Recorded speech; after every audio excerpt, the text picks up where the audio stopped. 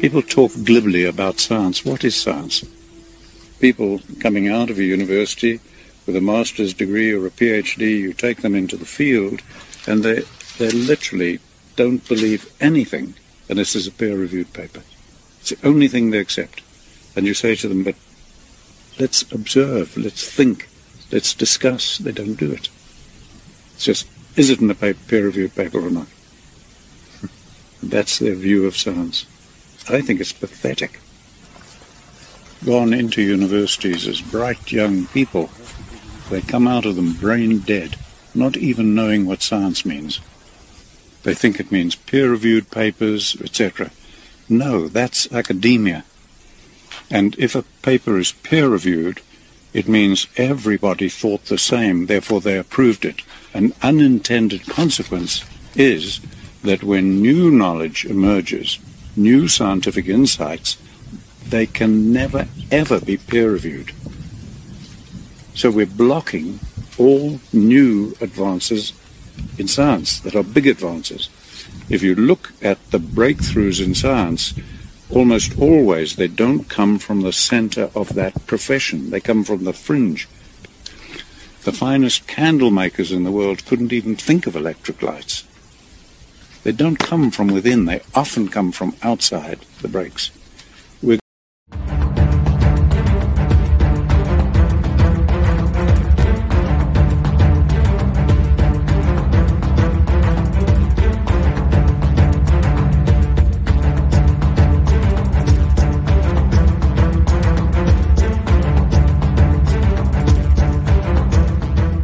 Welcome to the Daily Wrap-Up, a concise show dedicated to bringing you the most relevant independent news as we see it from the last 24 hours.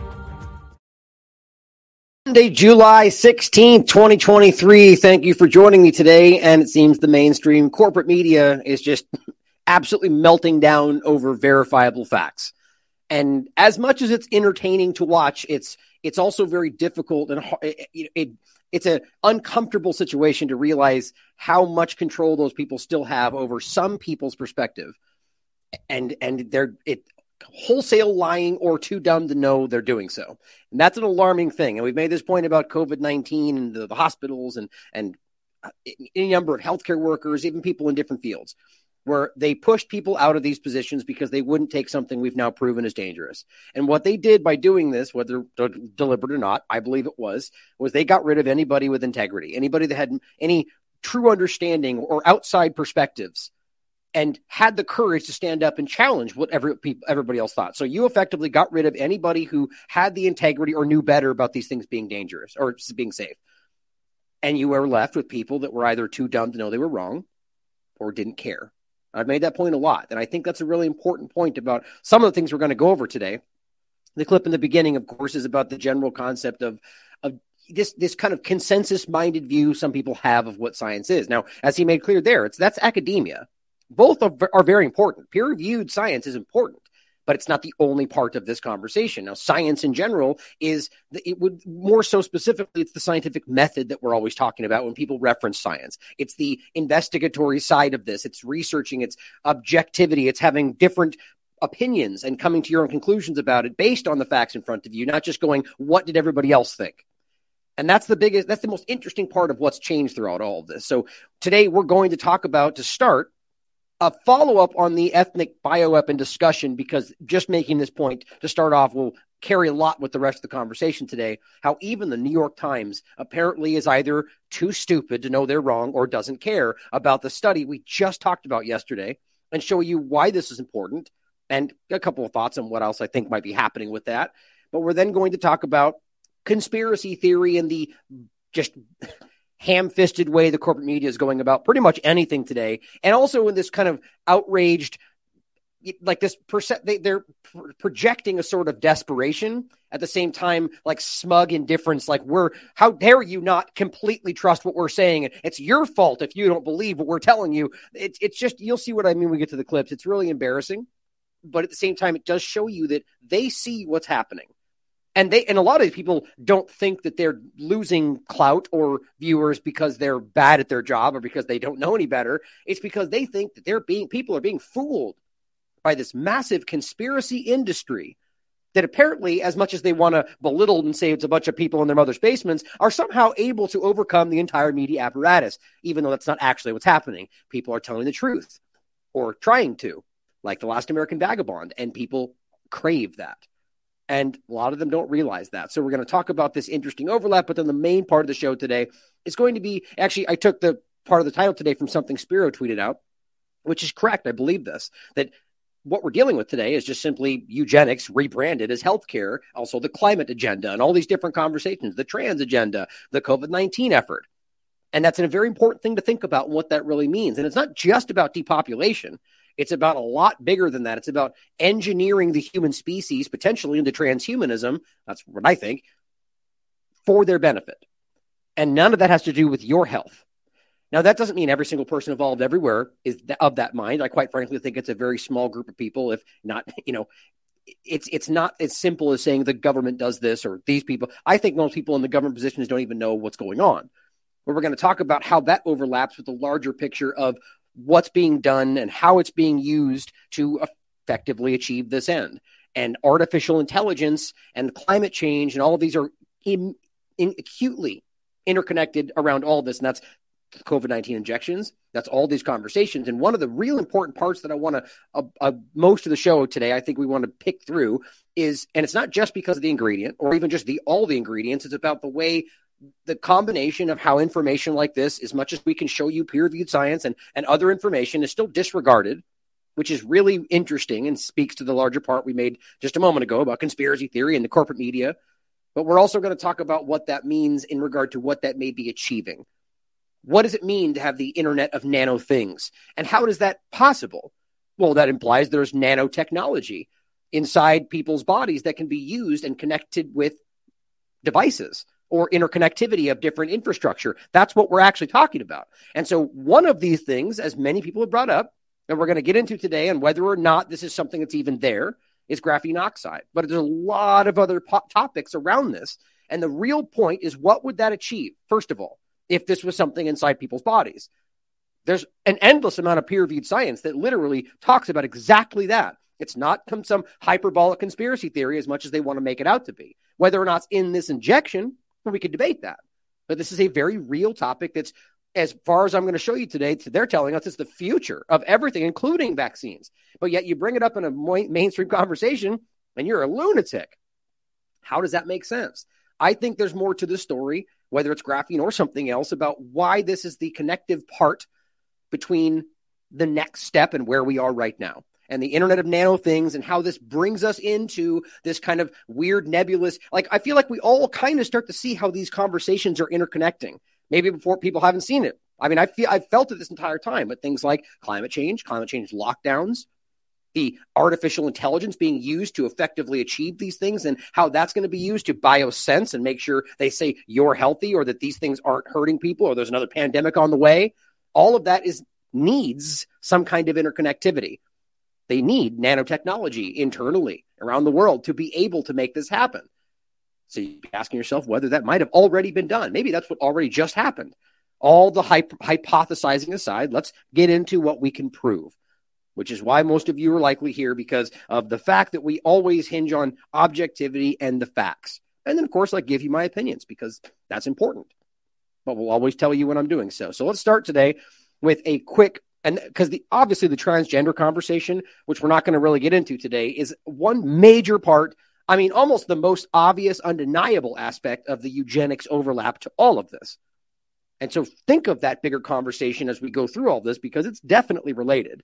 But we just talked about this yesterday. Wall Street Journal confirms youth gender transition is pushed without evidence. And then, of course, the targeted ethnic discussion, which we'll get into in a minute. Just for those that didn't see it, it's not only true because the Wall Street Journal posted it. It's true because it's true. It's because there is no evidence. It is completely based on what they call the standards of care, which is put together by people that are already along with the agenda. Finally, there are people in the corporate media that find the courage to make this point. I argue this isn't even from a journalist. Otherwise, I argue this never would have happened. For some reason, Wall Street Journal found the courage to post this letter, but it wasn't written by their team. It was written by all of these different experts around the world. 21 clinicians from 9 countries, many PhDs and doctors telling you this is dangerous. Read it for yourself. We went over it yesterday. Here's the show if you want to go through it again. It's very clear that they're not only that there's not enough evidence, they're straight up saying they lied about this. The Endocrine Society claims there's evidence, and we looked at it, and it's not true. Read it for yourself, guys. It's pretty scathing.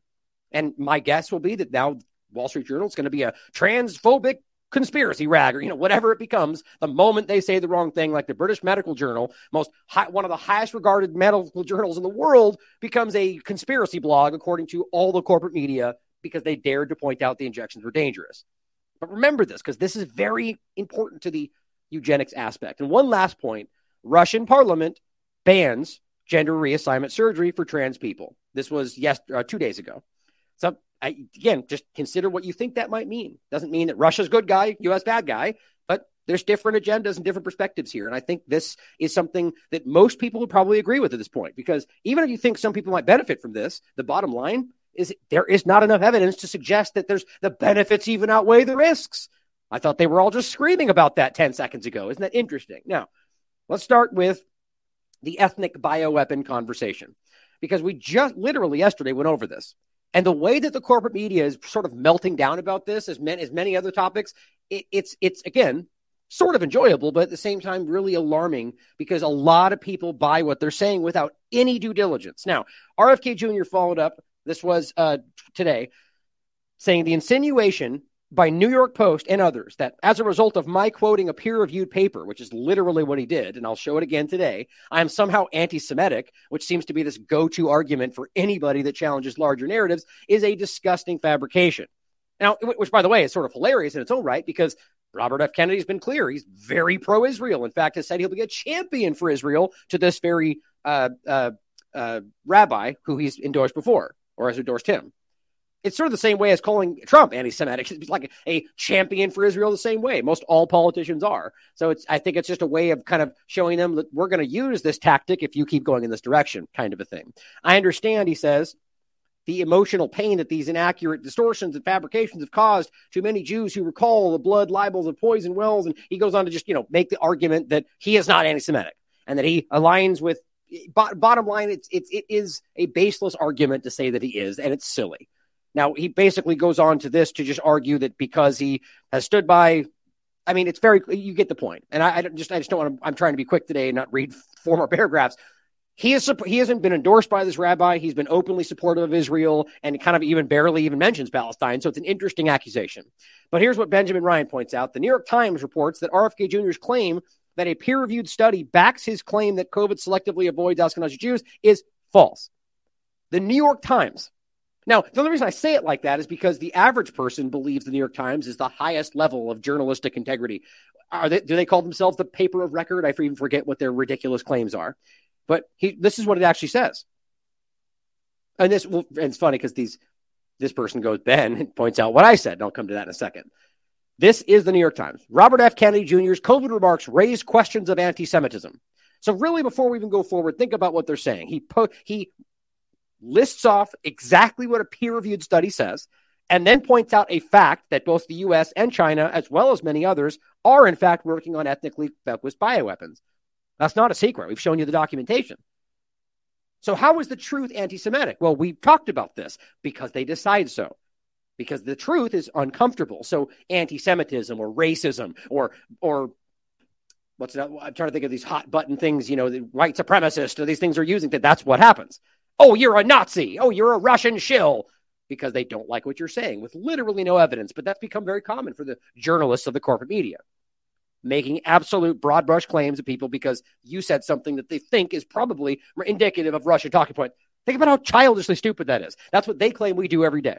That is what they have in spades right now in the corporate media. Here's what it says. A conspiracy-filled rant. Just Jonathan Weissman.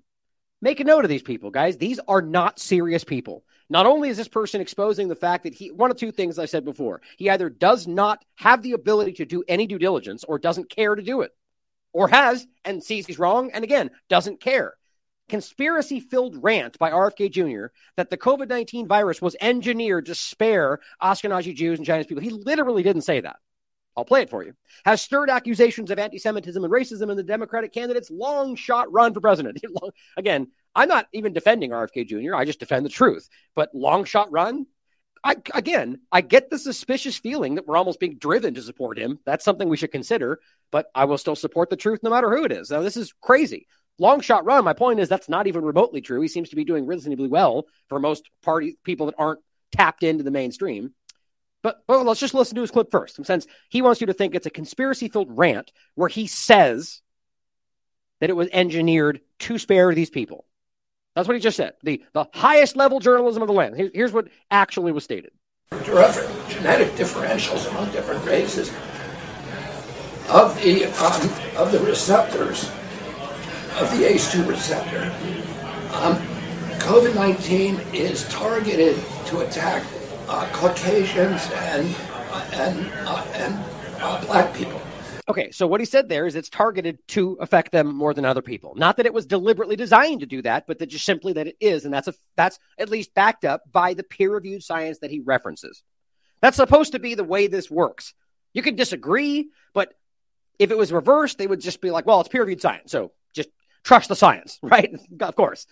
Now, he wasn't implying it was intentional, but he may think that. The point is he then goes on to say that here are two groups that are working on ethnically focused bioweapons. Now, the fact that they either don't care to do it or are unable to discern through that and be like, well, he didn't say what the conspiracy theory, is just sad. They're either willfully deceiving from the New York Times or too stupid to know they're wrong.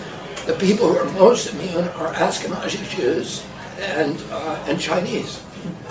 But we don't know whether it was deliberately targeted that or not. But there are papers out there that show the racial and ethnic differential deliberately targeted. But we don't know whether it was deliberately targeted that or. Quite literally says we don't know if it was deliberate. Quite literally on the clip, and the only short clip that anybody has. Right? And that translates to the first paragraph that he says it was engineered to spare them.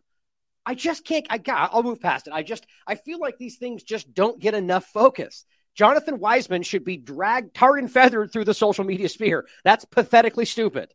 They're blatantly lying because they want this to be the case. It goes on to say, but his suggestion that the coronavirus pandemic spared Chinese people and Jews of European descent strayed into new territory that struck many as bigoted. Again, so the facts, which are the facts, are bigoted. It's not new. We see this everywhere. You point these things out. Oh, there's not enough studies behind the child transit. You're racist and anti-trans. It's a fact. It's just simple facts. Mr. Kennedy linked to a scientific paper. Here's the most important part that he said showed the structure of the COVID-19 virus made Black and Caucasian people more susceptible. And ethnic Chinese, Finns, and Ashkenazi Jews were less receptive. Now, the Chinese part I still don't see in the study. That's one part that I pointed out. But it then goes on to say, but the study he linked made no reference to Ashkenazi Jews. In his conclusions were roundly dismissed by scientists. This is the New York Times. Now, here's the study he linked to.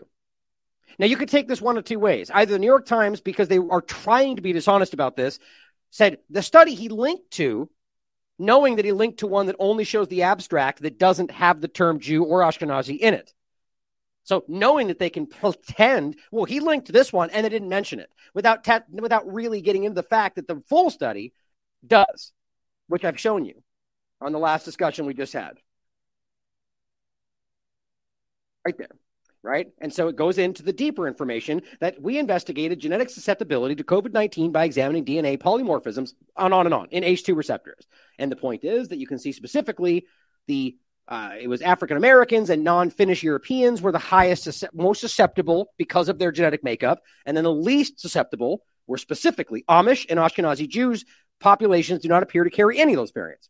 Well, look at that. It's amazing that we're able to find what the New York Times just weren't able to in their extensive due diligence throughout the last couple of days. Is that what happened? I mean, it's really hard. Either they're lying or too dumb to know. But you could argue that they just want to go, well, the one he linked to. So if it really came down to, we didn't say the study didn't say it. We just said the one he linked to didn't. But you get the point.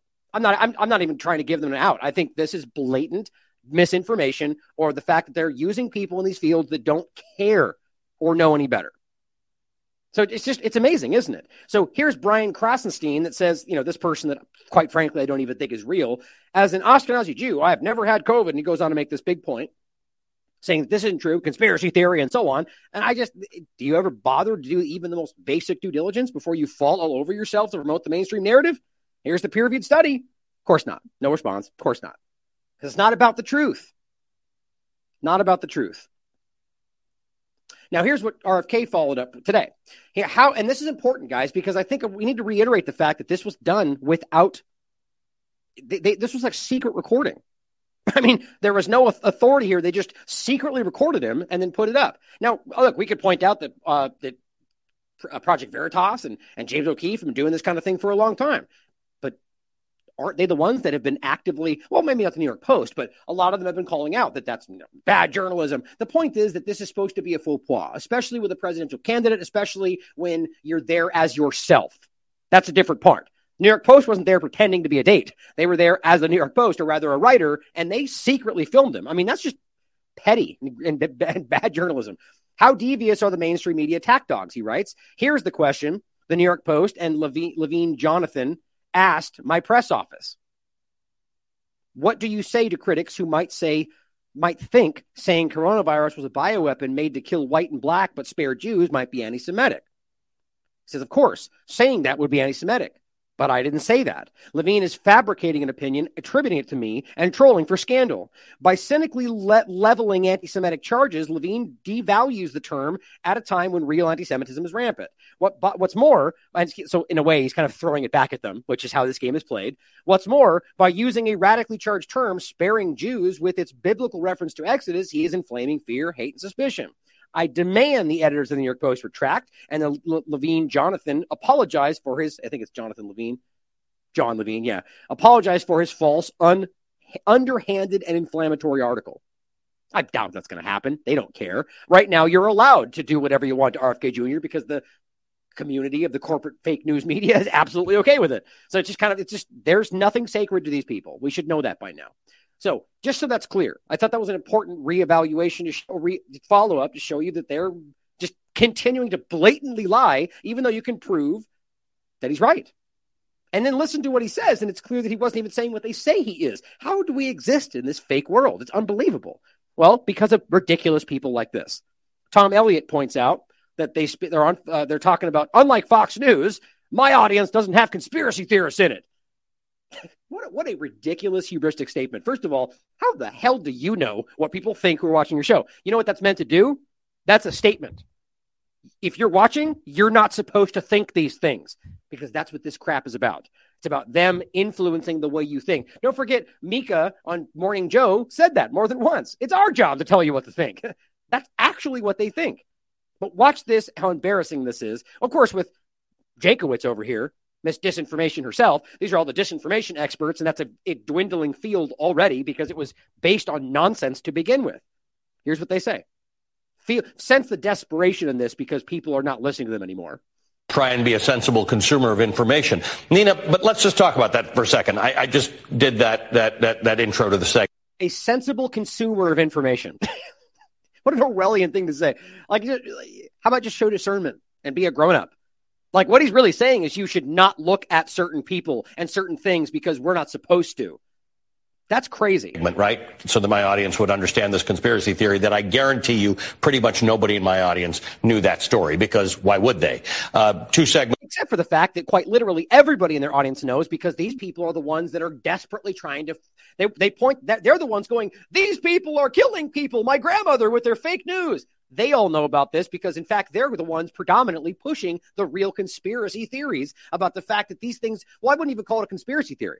These are just people that are blindly ignoring what we can prove because the theory is that is a conspiracy theory. So an abstract conspiracy theory, I guess. But just think about how dumb that is. Months ago, I talked about red states and Bidenomics. Again, my audience doesn't have conspiracy theorists in it. Right. So what does this content war mean? What does this volume of information mean? I can sit here and book you guys on the show, and we can debunk these conspiracy theories that my viewer didn't have in the first place. And, and what they're talking about, especially with Nina Jankowicz and all this, the COVID-19 injections hurting people, that, anything going to climate change, all these things are fake news. But there's absolutely peer-reviewed science that says exactly what they're saying is not real. So at the very least, you could say that there's science that disagrees with that. But you see, the difference is their difference of their opinion is just simply fake news now. That's it. We've known this. This isn't new. And the people out there who are bathing in this cesspool of conspiracy are not watching me. Yeah, that's interesting because we're watching you right now, you complete lunatic. That's exactly the problem. We're not reaching the target audience of those conspiracy theories. And frankly, I think that's why Ray Epps decided to bring his lawsuit also to get, back at Fox for the damage they've done to his. Right. Ray Epps, like pretty much the only person on video aggressively multi-times a day, go in the Capitol, let's go to the Capitol. And it's like the only one not charged with anything, but grandmothers are in jail right now because they walked inside. Like, it's just so pathetic. But also realize that when they talk about debunking, when's the last time you saw them actually debunk something? Whatever that really means anymore. They just go, this is fake, and here's what the real thing is. Moving on. And that's not debunking. That's narrative management. You're going, don't think this, think that. Got it? That's what they do. That's what corporate media is. Like, let's think about it for a second, talking about the injections, for example. What do they do? When we say this is dangerous, they go, nope, CDC said nope, FDA said they're good. Here's the original thing they put out. It says safe and effective. And that's supposed to be debunking? We're showing you a peer-reviewed study that literally finds that these things are dangerous, even using their original information. And you point at the CDC that says, no, we disagree. That's the equivalent of pointing at the EPA saying, nope, everyone's fine in East Palestine, but they're all dying. No, they're all good. Listen to the CDC. I mean, it's just that's why I genuinely think these people, maybe if they didn't even realize that they were wrong, are starting to confront by default, because we're pushing it in front of them, the fact that they're actually wrong. Like, think about how uncomfortable that must be to have that's really cognitive dissonance at the end of the day. But I'm not saying, for all we know, most of these people know that they're lying, but some of them must not, and they might be uncomfortably bumping up against that right now, which is good. And that's why I decided to sue Fox as well for the conspiracy theories they spread about me. I think there need to be consequences for people who are ruining people's lives, lying for profit. Now, oh, you mean like pushing COVID-19 injections that you guys knew were dangerous on people that didn't want them? Yeah, doesn't that count? No, only counts in one direction. And realize spreading conspiracy theories is simply covered under free speech, period, even if you're lying. So what they're saying is free speech is a problem. We can't just let people say what they want. Well, yeah, it's literally enshrined in the Constitution, but they don't care. Fortunately, we can't sue members of Congress for the things that they say on the floor in the course of duty. But what we can do is go to the ballot box. So hopefully your viewers, Ali, are all over the country and can go out there and vote, not just in presidential elections, but in midterm elections and in local elections, because that's how we show that we mean business. That is the real consequence that we have with our elected officials. And we have to say to them that we categorically dismiss their lies. What a good answer that we do. The rest of us actually have some power in this, whether it's the ballot box or going to our school board meetings where they're banning books. We do. Isn't it hilarious how mothers who go to school board meetings because they disagree with policy become Nazis and terrorists? But now when they don't like it, and it's the same thing in reverse, right? Because they're removing statues and banning books that they think are aligned with fascism and blah, blah, blah, blah. And that's okay, though, because we decide our morals are better than yours. So that's wrong. But when it happens in reverse, well, you're just a bad person. Well, how about you just have a different opinion? Is that not possible? That they think morally your books are wrong? Nope. They're just Nazis and they don't understand. Think about the hubris in that standpoint. But guys, this is the two-party illusion. People on the right think the left are pedophiles. And it's the same thing. The left thinks the right is white Nazis and supremacists. It's absurd. We live in a cartoon, just like Steve always says. That's probably the closest thing we can get to.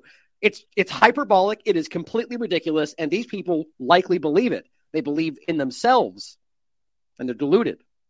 We actually have the vote, and we have our voices. So even if you're not subject to this stuff, fight it. If you have a voice, fight the nonsense that's out there. Thanks to both of you. So we're desperate to stop free speech, because that's all they're talking about here. They're talking about conspiracies. So we need to fight your ability to be able to say what you think, as if they think that thought challenges what's supposed to be said. That's quite literally what they're doing. How is that not a violation of the Constitution? How is that not chilling as hell? It's a public conversation, guys. That's terrifying to me. Here's the next one. Clint said something interesting, that there's enough available information to sort of make your case no matter what your case is. But now in Look at the lower third. Some members of the House push unfounded theory that FBI instigated January 6th riot. You know, aside from all the facts and evidence that literally show that, but, you know, conspiracy theory. 2023, we're dealing with not just available information, but invented information. There was an incident the other day where Bill Browder, the author who spends a lot of time talking about Russia, Bill Browder was deep faked in an interview with Petro Poroshenko, the former president of Ukraine. Like it was an invented conversation that now gets put out there. And how many times have I told you this was coming? We all see this. It's not unique. I'm not the only one that said this. But remember, this is like recently, I believe this is the year this is going to start blowing up. I haven't seen that video, but this is what I'm talking about. So here's two. We can either think of it one of two ways. Either that's a real video and Brower is pretending it's fake so he doesn't get held accountable for it, or it is a deep fake. And yet it's still being spread. And then people dispute it. So the people that want to believe it will pretend people saying it's fake are lying to themselves and shilling for the other side. And people that want to believe it's real or, you know, whatever, the reverse. It's impossible, right? And that's the two-party paradigm. That's not the average people outside of that. People don't act ridiculous like that aren't lost in team sport politics. This is why I harp on this so much. But I'm telling you, this is going to become more important. But guess what he gets into next is hilarious. So the people that are supposed to be the fact checkers, right? That's what they frame themselves as. That's literally what Nina was supposed to be doing. And the journalists in general, as they also incorrectly frame themselves, are supposed to be out there what? Researching, investigating, right? Isn't that what they're all supposed to be doing? Listen to what he says here about the deep fakes. And guys like me, we don't know how to tell the difference between a faked video and a real video, particularly in this age of AI where it can mimic your actions and your voice. So we're now... Well, we seem to be doing okay. We seem to have been sussing these things out. You know why? They don't do that. I really want to stress that point, guys. The illusion they sell about this infrastructure of I mean, there are people that investigate, even in corporate media. But the reality of most of these people is they toe the line. They may even be deluded enough to think that they're doing research when they look at what the CDC said that day or what their talking points that have been handed to them are. But the point is, you're literally going, I don't know how to do that. How do we tell the difference? Well, you do your job, dummy. That's how you do it. Or you don't post it when you don't know for sure. But you see, they don't do that. If they see a video that makes Trump look bad, they post it no matter what. You know this, or any number of other examples. How embarrassing. And this is why we're boxed out of all of this, like a lot of independent media are, because we make them look ridiculous if you're just barely objective with a little bit of integrity. Now not just dealing with available information, which my crazy uncle at Thanksgiving used to be able to do. Now we're dealing with real stuff that becomes hard to disprove. Oh, yeah, okay, again. Right, so it used to be back when we just had to look at the news that day and just regurgitate what we were told. That's the good old days. Now we've got real information that we have to research. Isn't this a problem, Nina? I don't think he thought this one through. Yeah, that's absolutely right, Ali. And I mean, I think we're headed toward a really scary situation in the 2024 election as the Republicans continue to make efforts to push back on any sort of counter disinformation initiatives. Right. So in this case, I would side with anybody saying that because they're stopping you from censoring people. Like, think of the absurd reality that she's quite literally saying we're trying to violate the Constitution and they won't let us. What's wrong with these people? You're violating the Constitution and you don't care. I mean, it's as simple as that. You don't just get to go danger things. So Constitution no longer matters. Shall not be infringed. I mean, come on, guys, that they just don't care. Like the Second Amendment or any number of other things. And there's comments to be made from the other side, from the right too. It's the same way this game is played. None of them actually care about this. Well, most of them don't seem to. So what they're getting at here is that, it's dangerous. We have to stop these people from being able to say what they want to say. And the 2024 election is going to be a focal point. I mean, we've already heard it. We're getting into the time where it's going to be said over and over. Most important election of your lifetime, like every other election for the last 40 years. But this one, it really is this time. We just saw last week, you and I talked about that injunction against the Biden administration from talking to any social media companies. There's been a temporary stay issued in that injunction, but I think we're going to see probably that ruling upheld as it gets heard in the Fifth Circuit. And I just worry, conspiracy theorists, there are people who fall into them for comfort, for community, but the people who are peddling them, like Tucker Carlson, for instance, are in it for power and they're in it for profit. And what you said. Right, because you can read Tucker's mind. You must be a mind reader, Nina, because you can just tell what he thinks. Look, let's not skip past that. That's the kind of, I will often tell you what I think about what people's intentions may be. And I mean, maybe I've even said that in passing without being clear about it, but you know where I'm coming from. And if I did, that was a mistake. But the point is, we should never be like, here's what he thinks. Here's how he feels. Here's what Putin wants to do tomorrow. Why do we take these people seriously? Look, sure, I'll point out any day of the week that I think Tucker is in a lot of ways like most partisan players are, maybe if they don't even realize it, manipulating you by using half-truth, limited hangouts, and partisan-leaning narratives. But I'm not going to pretend I know what he wants. That's really stupid. Just before the break about, our elected officials who are engaging in these theories and giving them amplification in the halls of Congress. That is something that is really, really sickening to me and something that we need to demand of our officials that they do better with. Well, don't forget, this woman got pushed out of a position that got discontinued, at least in that specific frame. There's 5 other versions of it now that popped up around it, which is probably the real point. But it's because Americans didn't want it. Not left, not right, but Americans. Just like most other topic when you really look into it, that we're being deceived about the left-right paradigm. But how embarrassing. This is the level of corporate journalism, and that applies to Fox News too, guys. And of course, I'm going to skip this because it's long, but it's a funny video you should watch out. It's MSNBC cesspool of conspiracy theories. So they're up here talking about conspiracy theories, but we don't talk about Ukraine or how often there's been fake news that have come out of there that literally every corporate media platform shares, like the Poland missile that they went, whoops, we're wrong.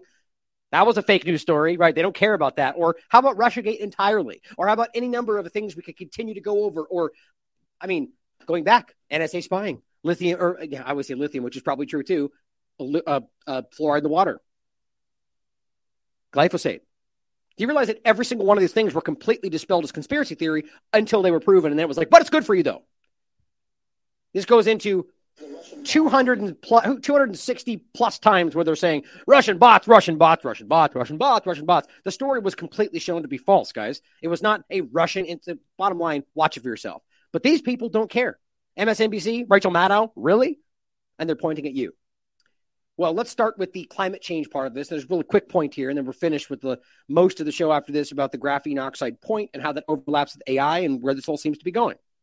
I thought this was an important clip, though, because this does connect to all of this, because my point here is to show you just a really quick example of how easy it is to dispel the lies, the grifters coming out of the climate change narrative, and how that overlaps with what they're pushing for artificial intelligence, and how that is the linchpin to what's, in my mind, going to be used to justify the use of graphene oxide or things like this, because it may be a different version of something, to create the Internet of Nano Things. And I'll show it to you. There's probably people watching right now that are shaking their head, oh, conspiracy theory.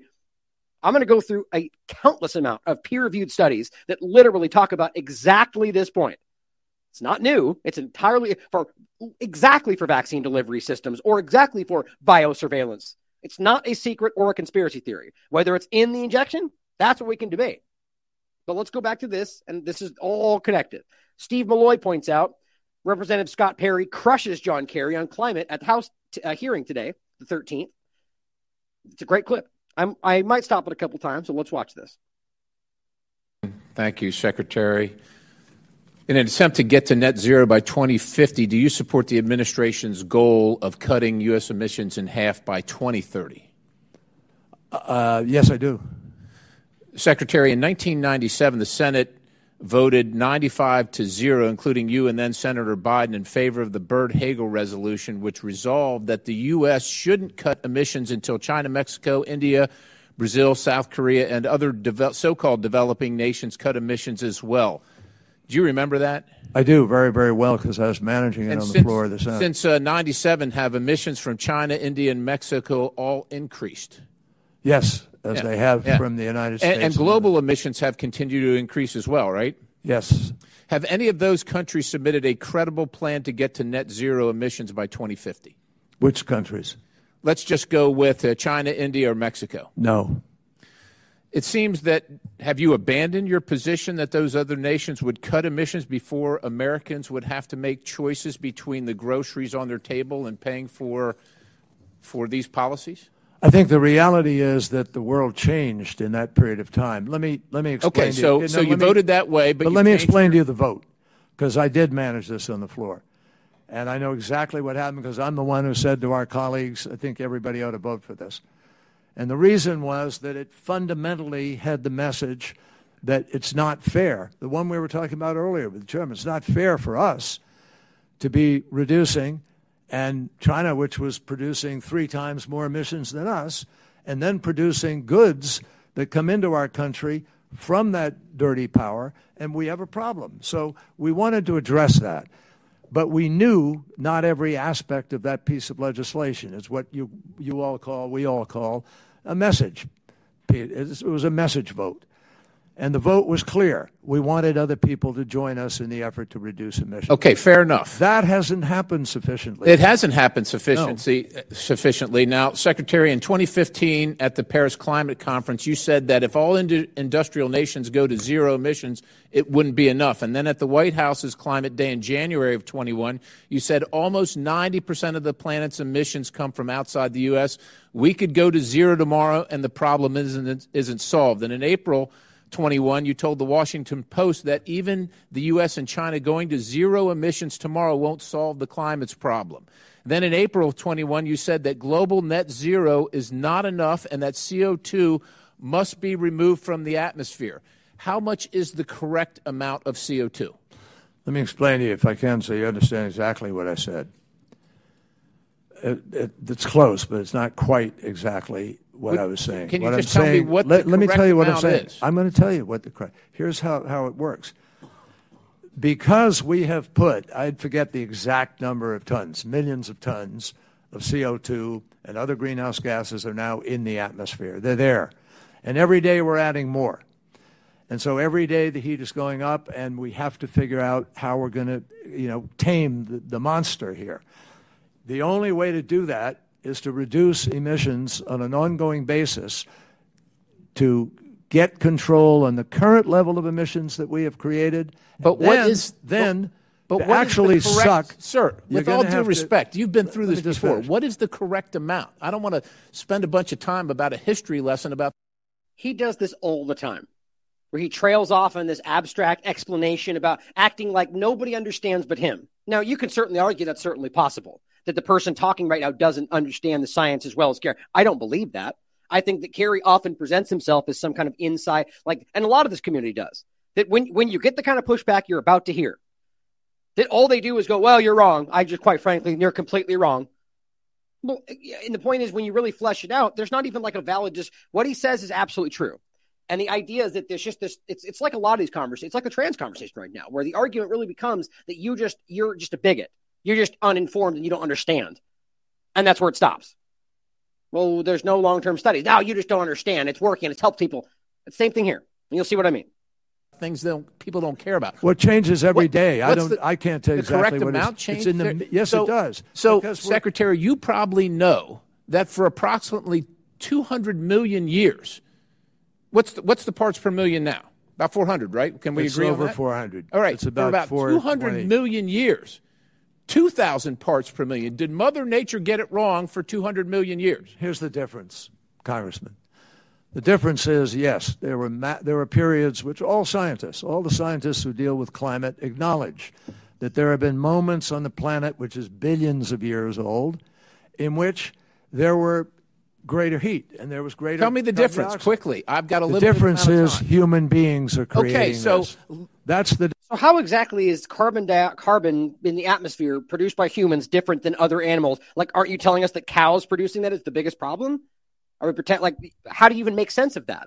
So the human aspect to this is the big, it blows my mind that it's not what humans produce by their byproducts from all sorts of things they do is the same kind of thing we've seen historically. It doesn't make any sense to me. So human beings are about 300,000 years old, but But during these periods of time where it was 2,000 parts per million, life existed. As a matter of fact, we're in one of the lowest not periods. human beings walking around. We're in one of the lowest periods of carbon in the atmosphere in not only recorded history, in the history of life existing on the planet. In December of 2022, you told the Washington Post we need to remove 1.6 trillion tons of carbon dioxide from the atmosphere via direct air capture. The cost for that is about $1,000 per ton, or $1.6 quadrillion. Now, you said you didn't know, but since 2015, since the last El Nino, about 500 billion tons have been emitted into the atmosphere. During that same period of time, 2015, if you look at the temperature graph, this is from NOAA. The temperature has gone down. Okay, so just so you don't miss that. He says it real quickly. The point is, they're seeing, 500 billion? Hold on, let me get the number right. For that is about $1,000 per ton have been emitted into the atmosphere. But since 2015, since the last El Nino, about 500 billion tons. 500 billion tons have been added to the atmosphere. 2015. So we're in 2023, and the temperature's gone down. At best, that's an anomaly that we're like, well, yes, but it's going to go back up. Well, at the very least, you can see that it's not. That doesn't add up. And that's all you get with this conversation is a bunch of narrative and a lot of scientists that flat out disagree with that, right? That's why I played this science part in the beginning. It's not about the consensus of people lost in the paradigm, but the scientists that are willing to stand up and make the argument that the consensus is wrong. Now, that doesn't mean that they're right, but the point is with any of these conversations, the corporate discussion is ignoring them entirely. In fact, if you stand up and say anything that takes a beat outside their path, you are dangerous. Any of it, COVID-19, Ukraine, every single one of these conversations, climate change is quite obvious. Tons have been emitted into the atmosphere. During that same period of time, 2015, if you look at the temperature graph, this is from NOAA. The temperature has gone down. Show the next slide. This is from NASA satellite data. Temperature has gone down. You want to have the American taxpayers, my constituents that are having a hard time afford their groceries, pay for a car, buy a new home, spend $1.6 quadrillion to fix a problem that A, doesn't exist, and as a matter of fact, you might be exacerbating because it's unknown. It is unknown at this time the low level of carbon dioxide in the atmosphere that might actually destroy life. That's such an important point that none of these people even engage with. And then they even think about how that makes sense. Carbon is necessary for life on this planet, for plants, oxygen. So if they remove this to the point that they're talking about, it's at the very least possible that we could do far more damage and destroy the earth. Same like blocking the sun for our benefit. These are dangerous people. Because plant life all depends, as you know, Secretary, plant life all depends on CO2. And when we kill it, then we're done too. I yield the balance. Congressman, let me just say that I don't agree with what you're saying out there for any number of reasons. I don't have time to go into all of them now, but I'll just tell you. Of course.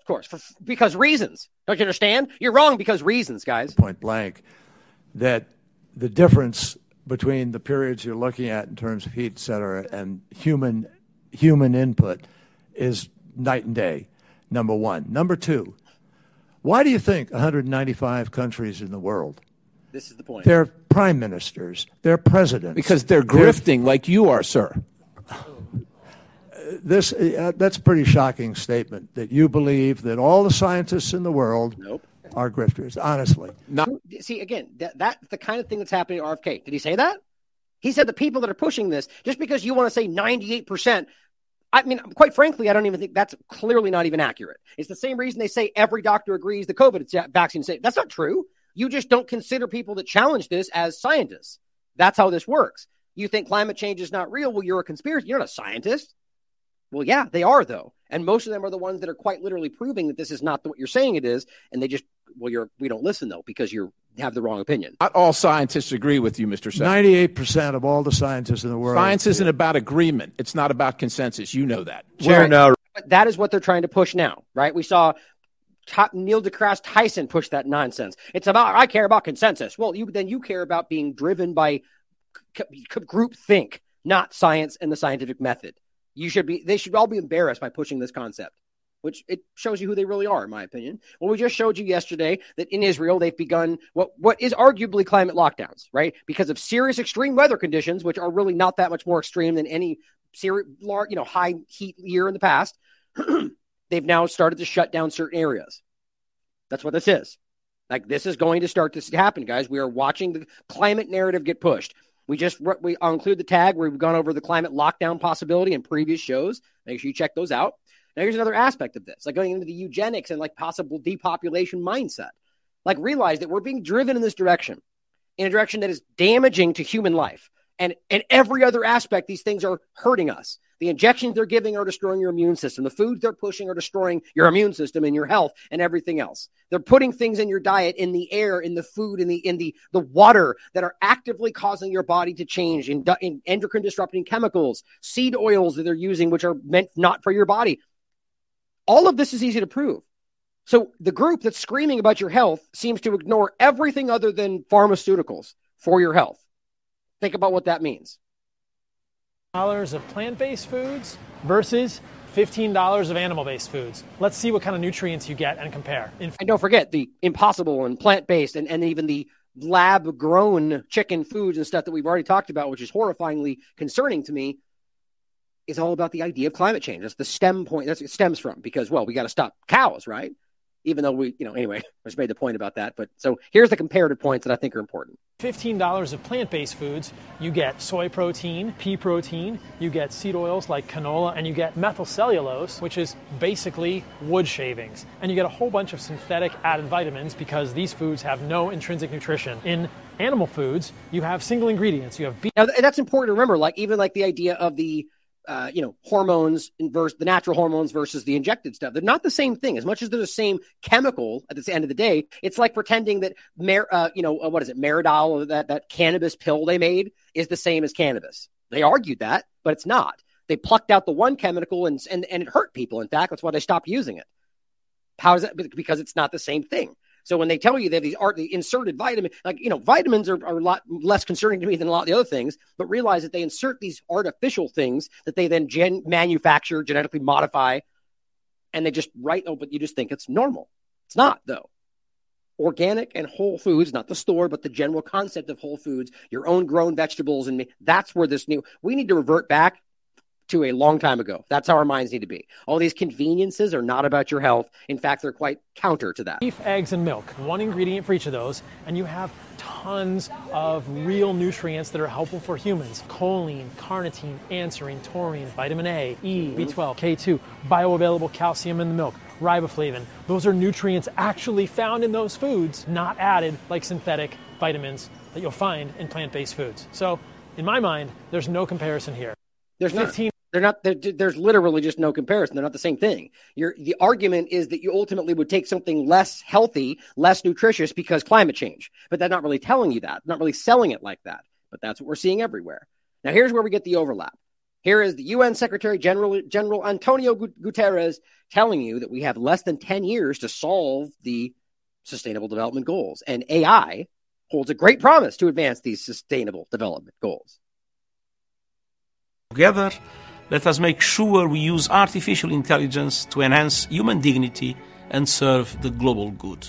Except for the fact that pretty much I think almost every large study that's been done on the potential for artificial intelligence to affect human rights have shown you the exact opposite, that this will drive in disparity and insecurity and inequity. I mean, the exact opposite. They find that this causes people to be divided based on status and across the board.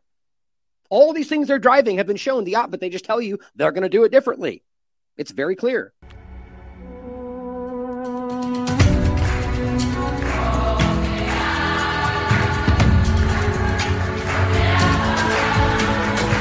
Oh man, before I forget this, I just happened to see this just now in the chat. Somebody Orwell saying that they're noticing that labels are going away and in place they're putting QR codes. Man, that's terrifying to me. That's a perfect way to get people they go, oh, you want labels? Well, there you go. You got to use your QR codes. That scares me. Those things are so wildly insecure and things can be added or taken information wise to your phone.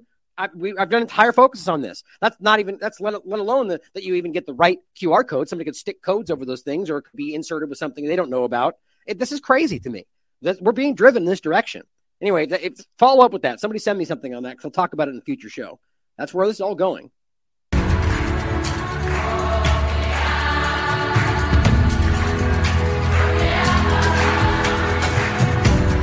Oh, sorry, I was missing. So basically, AI to analyze vast amounts, AI to map poverty, AI to analyze vast amounts of healthcare data. That's what this all comes down to. AI, revolutionize classrooms, learning, health, everything.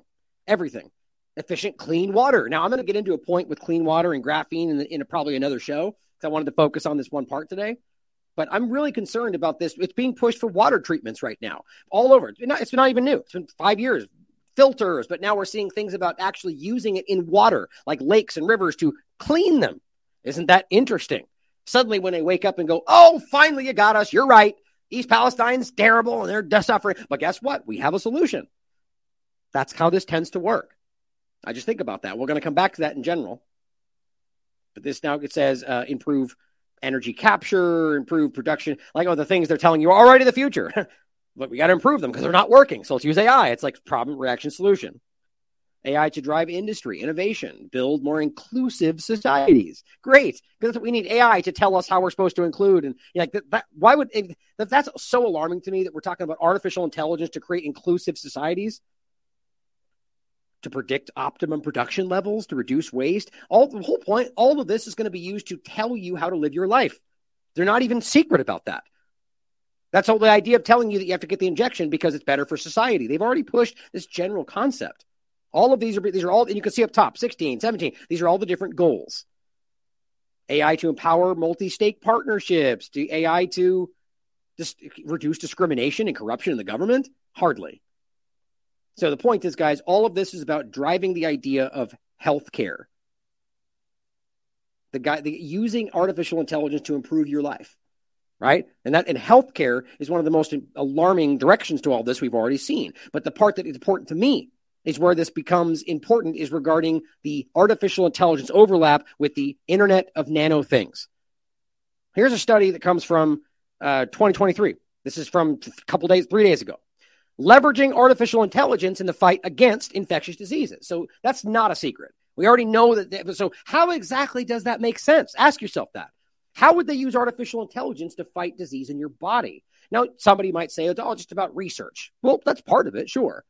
But that's not what they're getting into. You can read the study for yourself. This is about the Internet of Nano Things, the IONT. Now, I just picked this study because we've talked about this already, and this is in regard to face masks. It's not a new thing. They're talking about using nanotechnology inside the material of the face masks to improve the way that they work. But why would they need to do that? I thought they were already working. Of course, you know that point. They don't. And this is possibly why they're doing it. Either way, it seems to be inserting all of this. That they need nanotechnology, nanoparticles, nanobots, nanotransistors in all of this, inside your body, in the air, in the water, to keep everything better, to make it safe. And maybe that's the case. Maybe I'm wrong and I'm scaring people away from the future of a utopia. Frankly, I think that's ridiculous. These people don't care about your health, and they've made that abundantly clear. So what else might they be doing? I've talked about the meshing of people's minds, of the idea of trying to use that to create the singularity. This is something that they've openly talked about, and we already know that that's part of what's happening. We've talked about the stitchable electronic mesh inserted into your brain that Charles Lieber's working on as soon as early, in April of 2023. Totally not in prison, still working from the moment he got arrested to right now, has never stopped working on this exact kind of research with Chinese people. How does that make sense? Because there's something else going on there.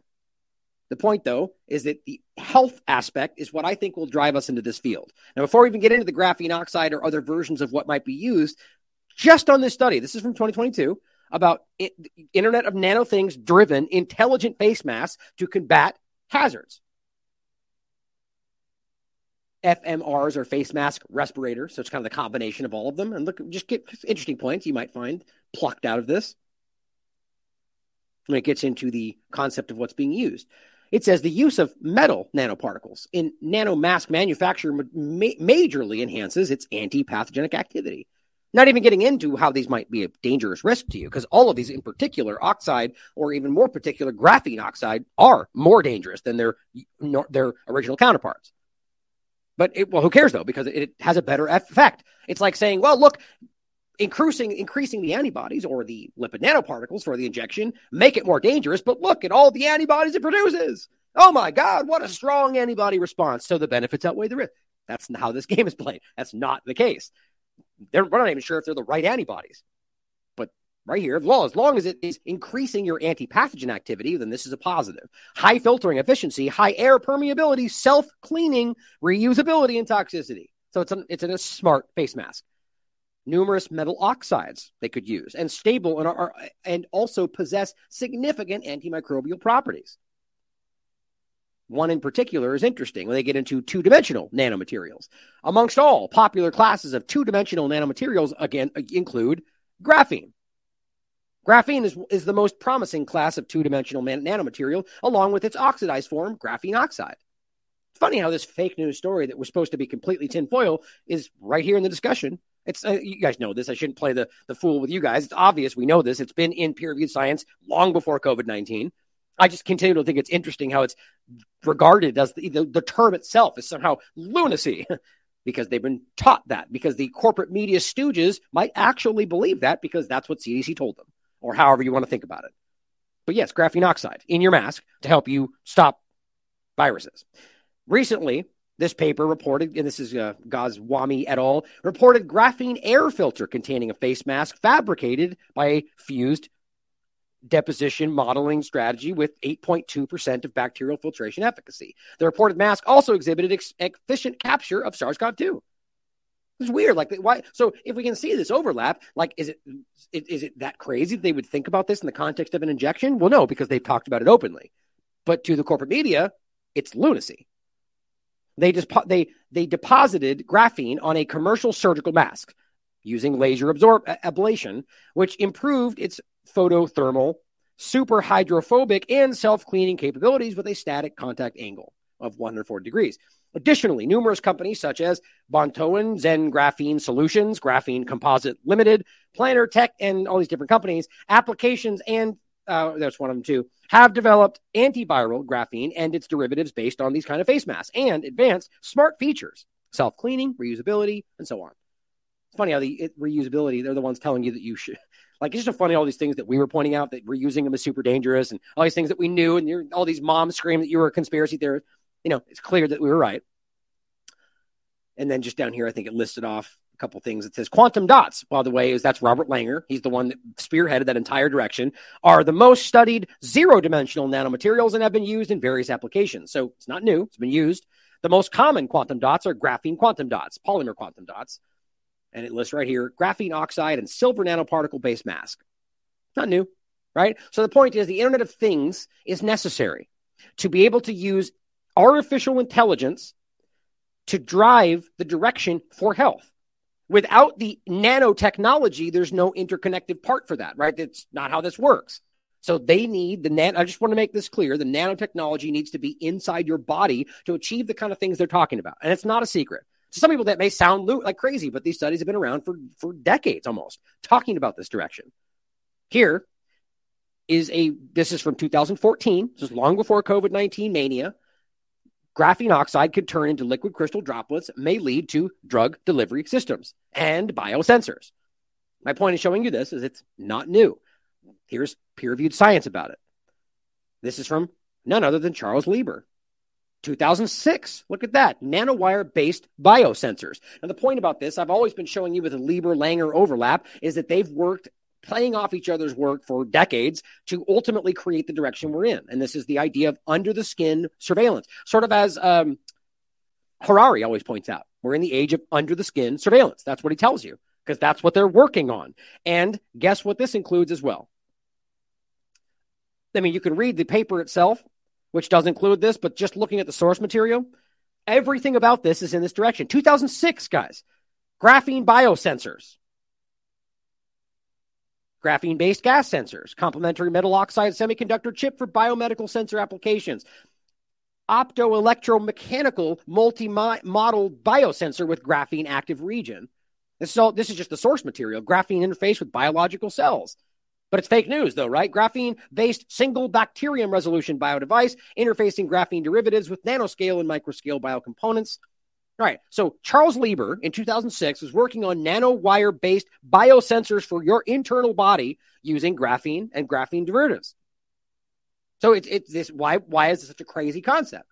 Now, it's important to understand that I'll get to it when I get to this right up here to get into the concept of whether this is in the injections.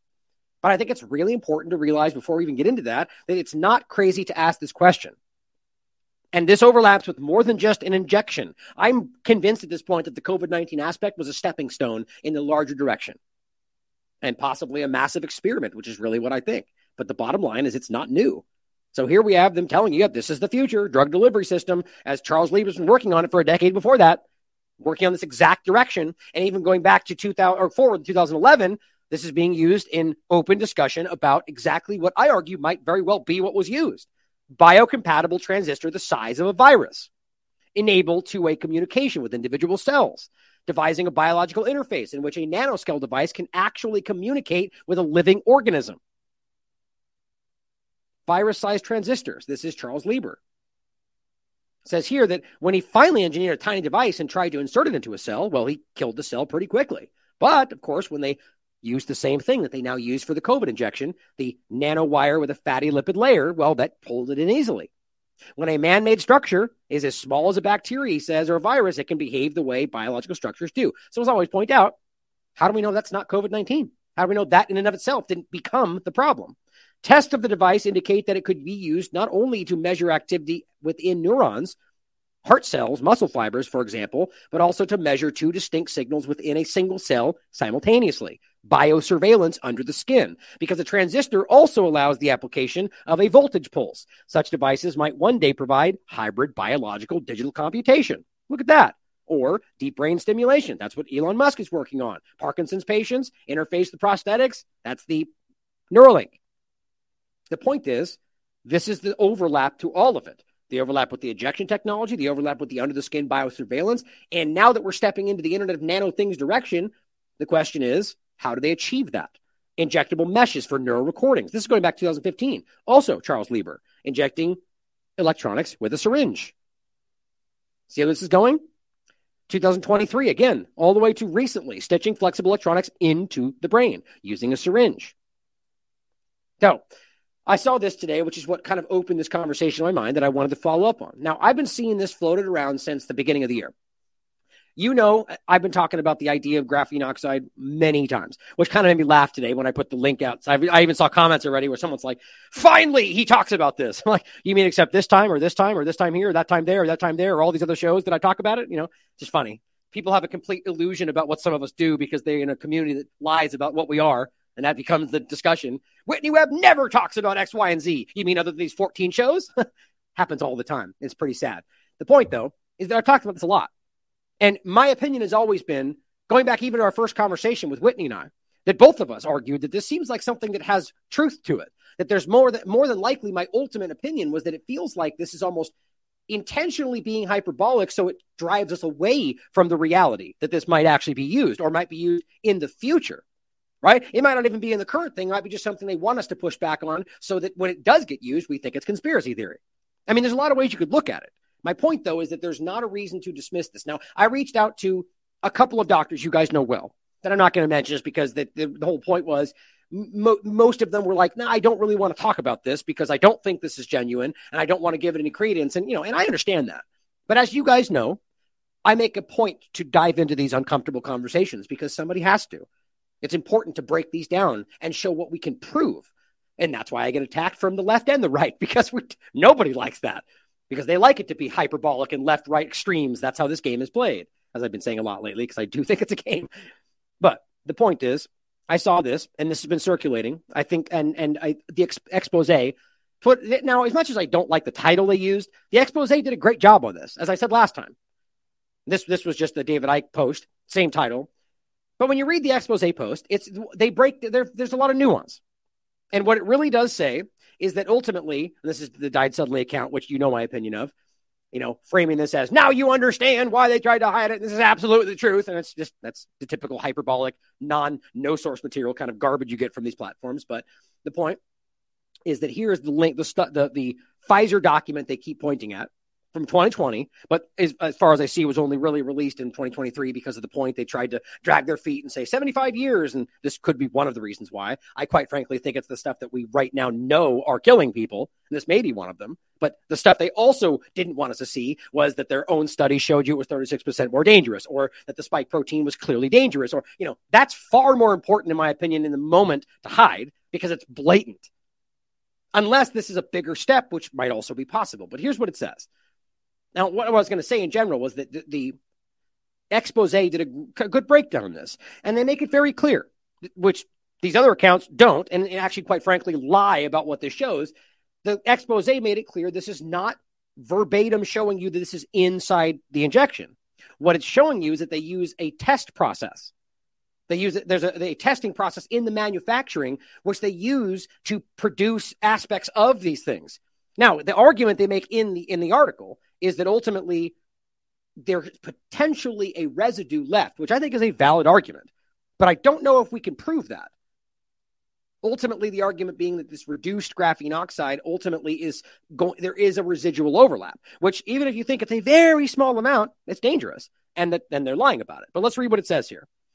Now, it's a lot of kind of, it's hard to understand things, but it says for twin strep tagged P2S, which is the spike protein, one of them, 4 microliter purified protein at 0.5 milligrams were applied to gold quantifoil mesh grids, freshly overlaid with graphene oxide. The sample was blotted using, and here, I should show you this first, by the way, just so you guys do see, this is a Pfizer document. There's no question. This is indeed in their information. And it's only listed once in the entire document, right? It's the only time it mentions this. And when this whole discussion is about basically this test to I'll just read exactly what it says. Binding kinetics of P2S2, immobilized human ACE2 and neutralizing monoclonal antibody by biolayer interferometry. Going forward, it says the sample was blotted. When we talked about the blots, that's not an injection. These are tests they're running using a Vitrobot Mark IV for 4 seconds and a force of -2 before being plunged into liquid ethene cooled by liquid nitrogen. Right. So it's just going on saying what this is. Data were collected from each grid over the different ranges on the fly motion correction. There's one part I didn't highlight it. It says particle heterogeneity was filtered out with 2D, 3D classification. The remaining 58,295 particles in the 3 RBD down conformation were refined to give a final model at 3.229A. The atomic model was rigid. Where was it? I thought that was basically it. Alternating with manual binding and COOT. I thought there was another part in there. Anyway, the bottom line was the first part. I thought there was another part that I should have highlighted, but anyway, this is a test, right? This is a process of manufacturing to test. Now, and again, I think it's even in here. Of course not, because they don't ever give you a source material because that's how this platform works. Let's see if I grab it here. There we go. You guys can read this for yourself. And one of the reasons why I didn't even have it up is because there's a lot of other stuff in this article that I don't necessarily agree with. Things that for instance, like they get into the discussion of, this is the older one. Shoot. Here we go. And also they keep reposting this, which is interesting to me anyway, because it's the same document. But they get into things like the lipid nanoparticle conversation, which we've gone over. Right. Yes, they're published as not for human use, but the argument is at the very least, which they don't seem to point at, is that it's a different company. It wasn't Cayman. And that company did only have research versions and not lab, in-body versions. The argument being that this other place does, and it's not Cayman. So anyway, all that aside, that's not the point of today. There's a lot of other stuff in here that you can read for yourself. My only point and then actually one point before I go past it is to think about this original conversation. Right? This is the one that Whitney and I talked about, this same group. Isn't the argument that it was 98% graphene oxide? Wasn't that the point to begin with? Right? So why are we still pointing at the original group and saying that they were correct, but it's only a small residual overlap? I don't know. I find it hard to, there's parts of this that are intentionally deceptive, I feel. But back to the point. Here's what it says in regard to gold quantifoil. It says quantifoil gold is a wholly carbon film with gold supporting mesh material used for cryo-EM research to support biological samples. Right, so it's a sample process. Then it says graphene oxide support film is a super thin, naturally hydrophilic layer placed over the wholly lacy or quantifoil support film on copper and gold grids. Pre-treatment of graphene oxide support films is unnecessary and blah, blah, blah. So the point is it's a testing process. It's quite clear. But what I think is important here, before I even go past it, the point, bottom line, is that it's not something we should be dismissing because it's clearly something that was used in the process that might have residual overlap. And I think that's a fair point to make.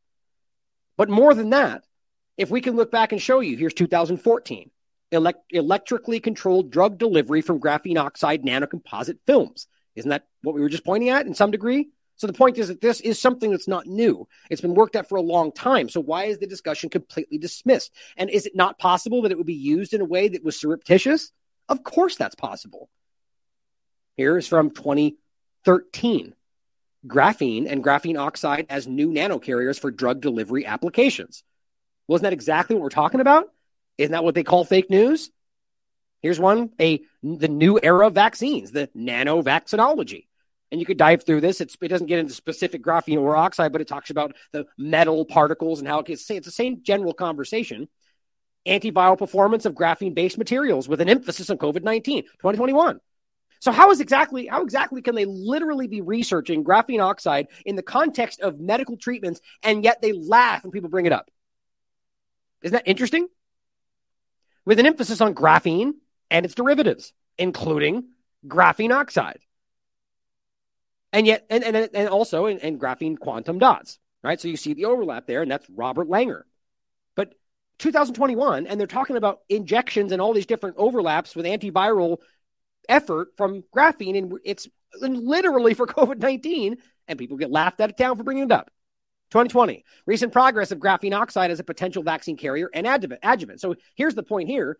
Graphene oxide is a new nanocarrier, right? And then they follow up and recent progress. So it went right into 2020 and further as they're working on this as exactly what they tell you is crazy. As a vaccine carrier and adjuvant. Isn't it ridiculous how clear this stuff is? Here's a patent for it from 2020. Nano coronavirus recombinant vaccine taking graphene oxide as a carrier. It's even been patented. And you could find the, where was it again? Oh, I thought I had, this is a different one. Either way, you can see this is China overlap for sure. Now, Robert Langer, one of the main things he's literally been working on this whole time, controlled drug delivery. Robert Langer is the co-founder of Moderna, who worked with Charles Lieber, quite literally. As we've covered with Whitney Webb and myself, Rob Langer, the coronavirus common denominator tied to Charles Lieber. I find that very concerning that all of their work has been leading. And then, don't forget, going back to 2006, you can show Charles Lieber working on exactly this, using graphene oxide conversations for the biosensing and the drug delivery. There's the overlap, which we showed you here. So don't forget that in 2021, Moderna specifically had to recall their doses in Japan after they found what they said was stainless steel contaminants. Now, isn't that something we should at least ask ourselves? And then this is even crazier. This was from the BBC. Same time. Japan finds black particles in the vaccine. And realize that I could have sworn it said metal. I just read that. It's the same conversation. The point is, this one's just saying black particles, and yet they're over here reporting metal. So are we talking about black metal particles? I mean, why wouldn't this be something we would ask? Now, again, I'm not saying that proves that it's in this injection. I think it behooves us to not jump down this hole without being able to absolutely prove it. And this is a good start. It's clearly involved, so shouldn't we should at the very least get some kind of explanation, which I doubt will happen. But here's where it gets even more concerning. This is from 2021. So, right, all this has been about how, look, they've been studying it, right? Well, it's already been used in this exact context 2 times as far as I can see. More than that, I would argue. An mRNA vaccine delivered in hydrogel. shows promise as a durable cancer immunotherapy. Well, Whitney talked about this in 2020. Coronavirus gives a dangerous boost to DARPA's darkest agenda. We talked about the in vivo nano platforms. So ways they can create like an mRNA platform in your body that produces their nano material. You must be able to see how all this overlaps. And you know what these all are down here? All that structure, that's carbon. When you look up carbon dioxide, graphene oxide or graphene, that's the structure you get when there's kind of 3D graph of how it looks. So even DARPA was using imagery that suggested of that. But you get into the living foundries, the body producing what they need, and also the hydrogels. DARPA in vivo nano program has since helped to finance soft, flexible hydrogels that are injected just beneath the skin to perform health monitoring. And then guess what? Sync to smartphone apps. That's what this is, guys. That is, at the very least, a graphene oxide-like substance being used. But graphene oxide is what they've been studying to be able to achieve that. Going back to 2006 and before, about the censoring under your skin and using all of their research. This is from 2022. The promise, and somebody just sent me this today, thank you from the community of Discord, the promise of emergent nanobiotechnologies for in vivo applications and implications for safety and security. It says right here, the development and deployment of mRNA nanoparticle vaccines. We just talked about the ferritin nanoparticle vaccine, right? That's overlap with the same exact stuff. And that is also using ferritin protein. Look, we've gotten into that deep. I should just grab this. It's a whole big. There it is. I don't want to dive into it because I'll talk about it for 20 minutes. It's an important conversation you guys should watch. The deadly lipid nanoparticle spike protein design and the new mod RNA ferritin nanoparticle universal flu vaccine. Now, the point is, this is talking about those exact kinds, the the mRNA nanoparticle vaccines for COVID-19, for example, may revolutionize vaccine and therapeutics. It says right here, nanomaterials research and development is driven globally by major players. And this is important because everybody in the paradigm wants to point at just one side. China, Europe, Russia, the United States, primarily.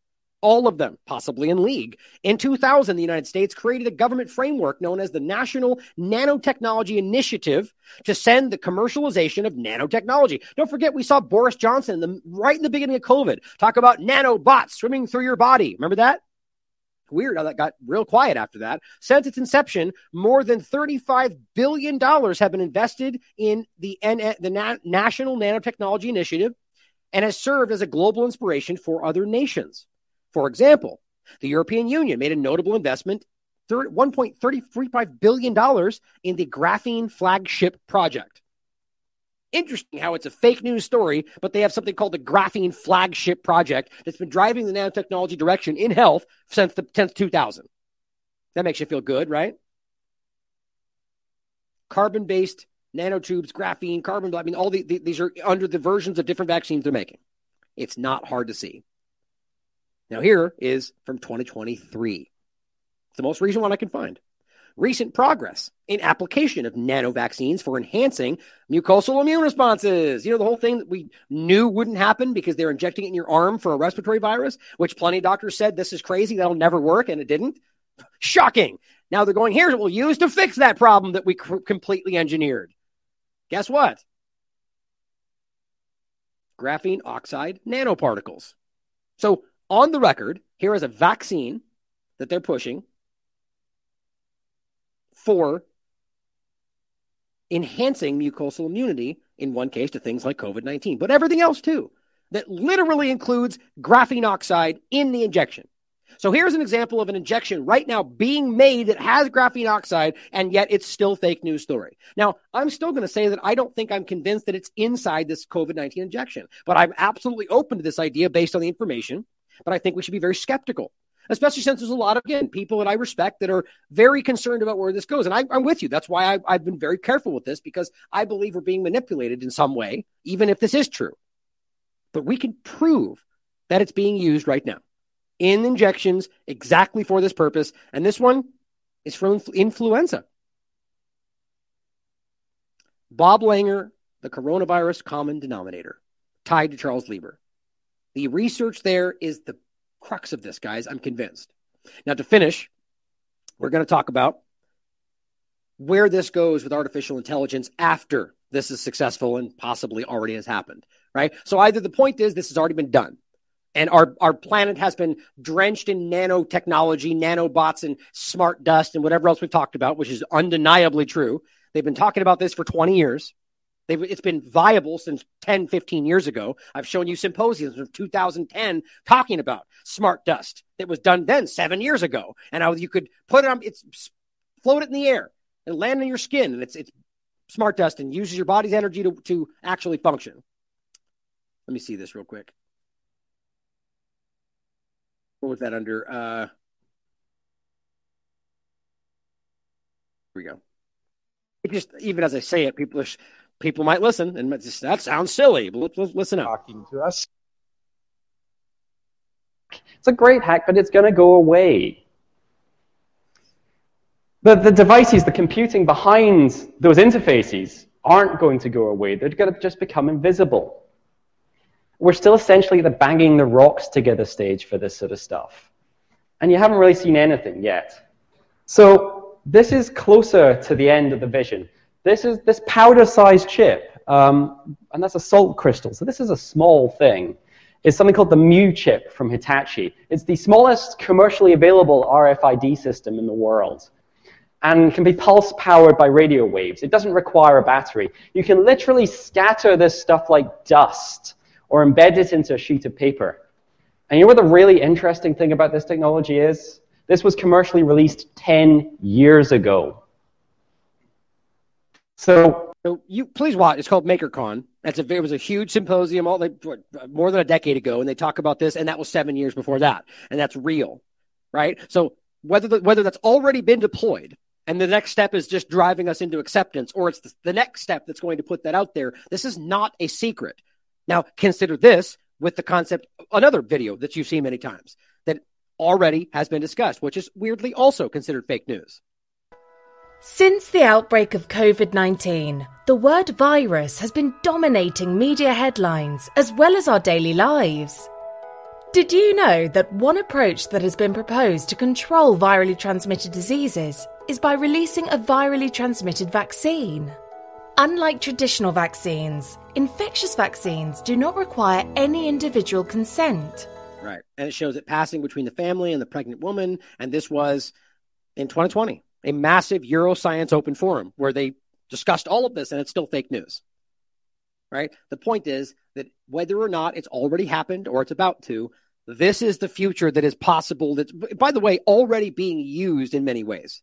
And it's about the idea of the Internet of Nano Things. And they cannot make this next big step without that being functional. And what do they need for that? Nanotechnology everywhere. So just think about the possibility there and ask yourself why it's so important to make something fake when you can prove at the very least it's being used in other things right now. And yet it's something we're supposed to dismiss. I quite frankly think it's because this is in fact something, whether it's this exact substance or something variation of it, that it will be used in this next direction. And by the way, again, that's what all of their science is telling us. This is the next step. This will be the future of vaccination. That's what they're telling us. So ask yourself if and when that happens, if this is the kind of world you want to live in, because this is what we're talking about. When that happens, even if you think it revolutionizes healthcare, it allows this world to be unavoidable. Oh, hold on. Did I delete it? Welcome to the stage. No, this is it right here. Let me find the right spot here. It was, let's see. Pretty much right there. 18. So this is the video I saw from him, but I want to this is the actual full video. We'll, oh, you know what I was going to do first, actually? Okay, so we're going to play this. This will be the last two things we're going to play. This is one that many people have seen, and it's really alarming because this is like the next step. This is about the idea that, and I've talked about this many times, using Wi-Fi to be able to hear what you're saying in a room or decide, be able to see basically who's in that room, but also using it to basically read your thought. Remove basically, to read your thoughts. That's not hyperbole. Now, before we get there, let's go back to the ones you guys might have seen already. that are important to set the stage for this. Now, this is Reclaim the Net, talking about the World Economic Forum in January 2023, about here's about technology that allows your thoughts to be monitored. Now, this is talking about implantable nanotechnology, like you're choosing that, right? This, which we'll get to next, is talking about without your consent. It's a very fine line. Now let's watch these two videos to see where this is already going, what the World Economic Forum has told you they're driving toward, and then let's finish with the alarming conclusion of that. First off, a video. It's going to make you see the future and understand a wonderful future where we can use brainwaves to fight crime, be more productive, and find love. Let's roll. You're in the zone. Even you can't believe how productive you've been. Your memo is finished, your inbox is under control, and you're feeling sharper than you have in a decade. Sensing your joy, your playlist shifts to your favorite song, sending chills up your spine as the music begins to play. You glance at the program running in the background on your computer screen and notice a now familiar sight that appears whenever you're overloaded with pleasure. Your theta brainwave activity decreasing in the temporal regions of your brain. You mentally move the cursor to the left and scroll through your brain data over the past few hours. You can see your stress levels rising as the deadline to finish your memo approached, causing a peak in your beta brainwave activity right before an alert popped up, telling you to take a brain break. But what's that unusual change in your brain activity when you're asleep? It started earlier in the month. You send a text message to your doctor with a mental swipe of your cursor. Could you take a quick look at my brain data? Anything to worry about? Your mind starts to wander to the new colleague on your team, whom you know you shouldn't be daydreaming about, given the policy against intra-office romance. I mean, even just right there, the fact that in real time, the point is she's dreaming about the person, and it goes, reminder, that's not okay. Is there anybody that doesn't feel wildly uncomfortable about this? Like, I've never met a person that thinks this is what we should, other than people that enjoy the novelty of it, right? That want to become some kind of cyborg and, like there's people like that. But the average person does not want their thoughts to be accessible to your boss. I mean, it's just so wildly over the top. But you can't help fantasizing just a little. But then you start to worry that your boss will notice your amorous feelings when she checks your brain activity and shift. You know what's really interesting, by the way? I didn't notice this last time. Look what blips on the screen right here. Watch. It says reminder. And then some red screen very quickly flashes and it says seized. Look at that. Subliminal, isn't it? Now that happens later in the video, but they don't address it right there. So she's daydreaming about her coworker. The brain data goes up on the screen, warning, and she keeps doing it, and then it goes seized. How terrifying is that?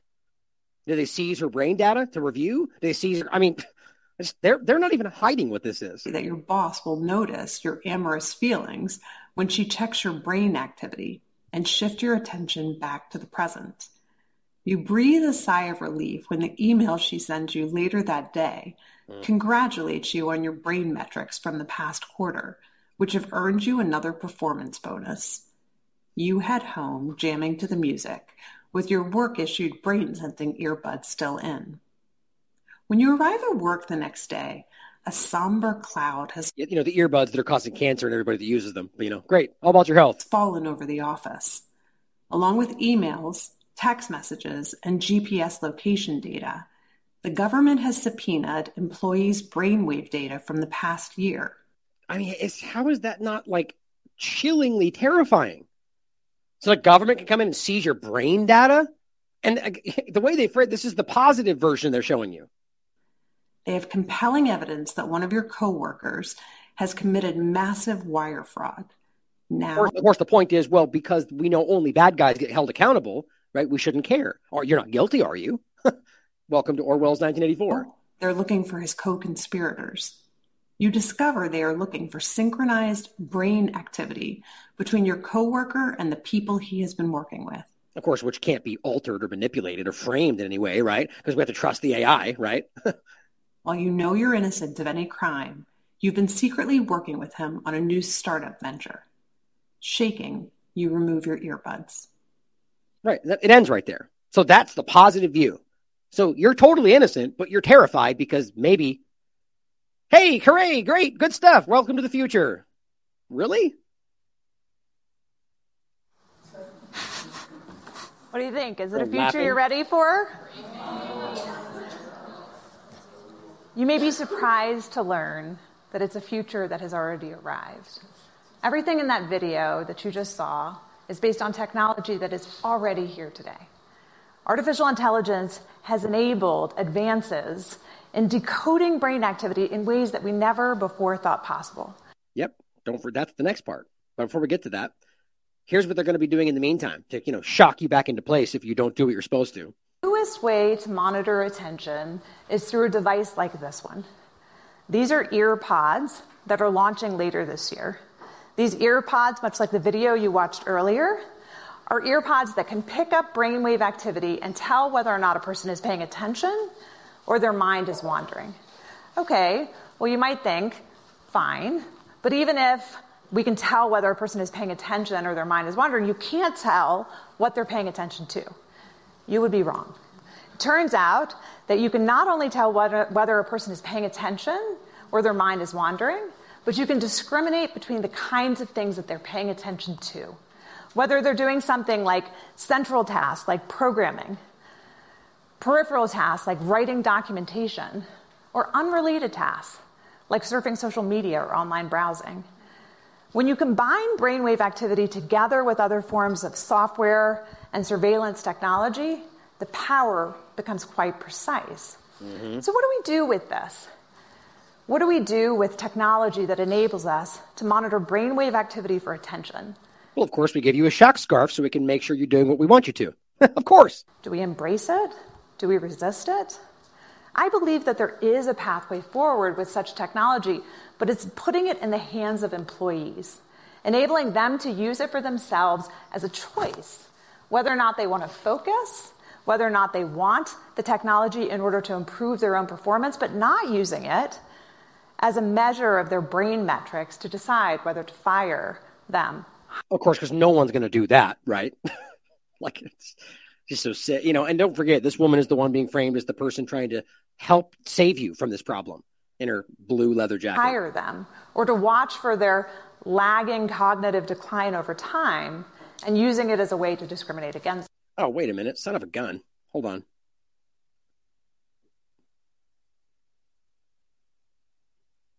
Ah, that's weird. Oh, son of a... There's another... That's crazy. How did I miss that? Oh, well. No, it's not going to make sense to somebody out there when I said shock scarf. I swear I had that video. The next thing she was going to show is using that technology as a scarf people could wear that shocks them when they fall asleep at the office. Now, in the interest of time, I'm not going to search for it. But the point is that this next part of it is where it gets most alarming. The idea that, as she just described, it's already happening. Your thoughts are not secure. And soup, which is hot, it's plastic, it's melting in the hot, translate from image to brain patterns. And then, of course, they would hide the image. So this is a image of a giraffe that the computer has never seen. It's only looking at the fMRI data, and this is what the computer thinks the human is seeing. Yeah. Now, to get state-of-the-art, here's where the combinatorial aspects, why you can start to see these are all the same demo. To do this kind of imaging, the latest paper, the one that happened even after this, which is already better, uses stable diffusion, uses the thing that you use to make art.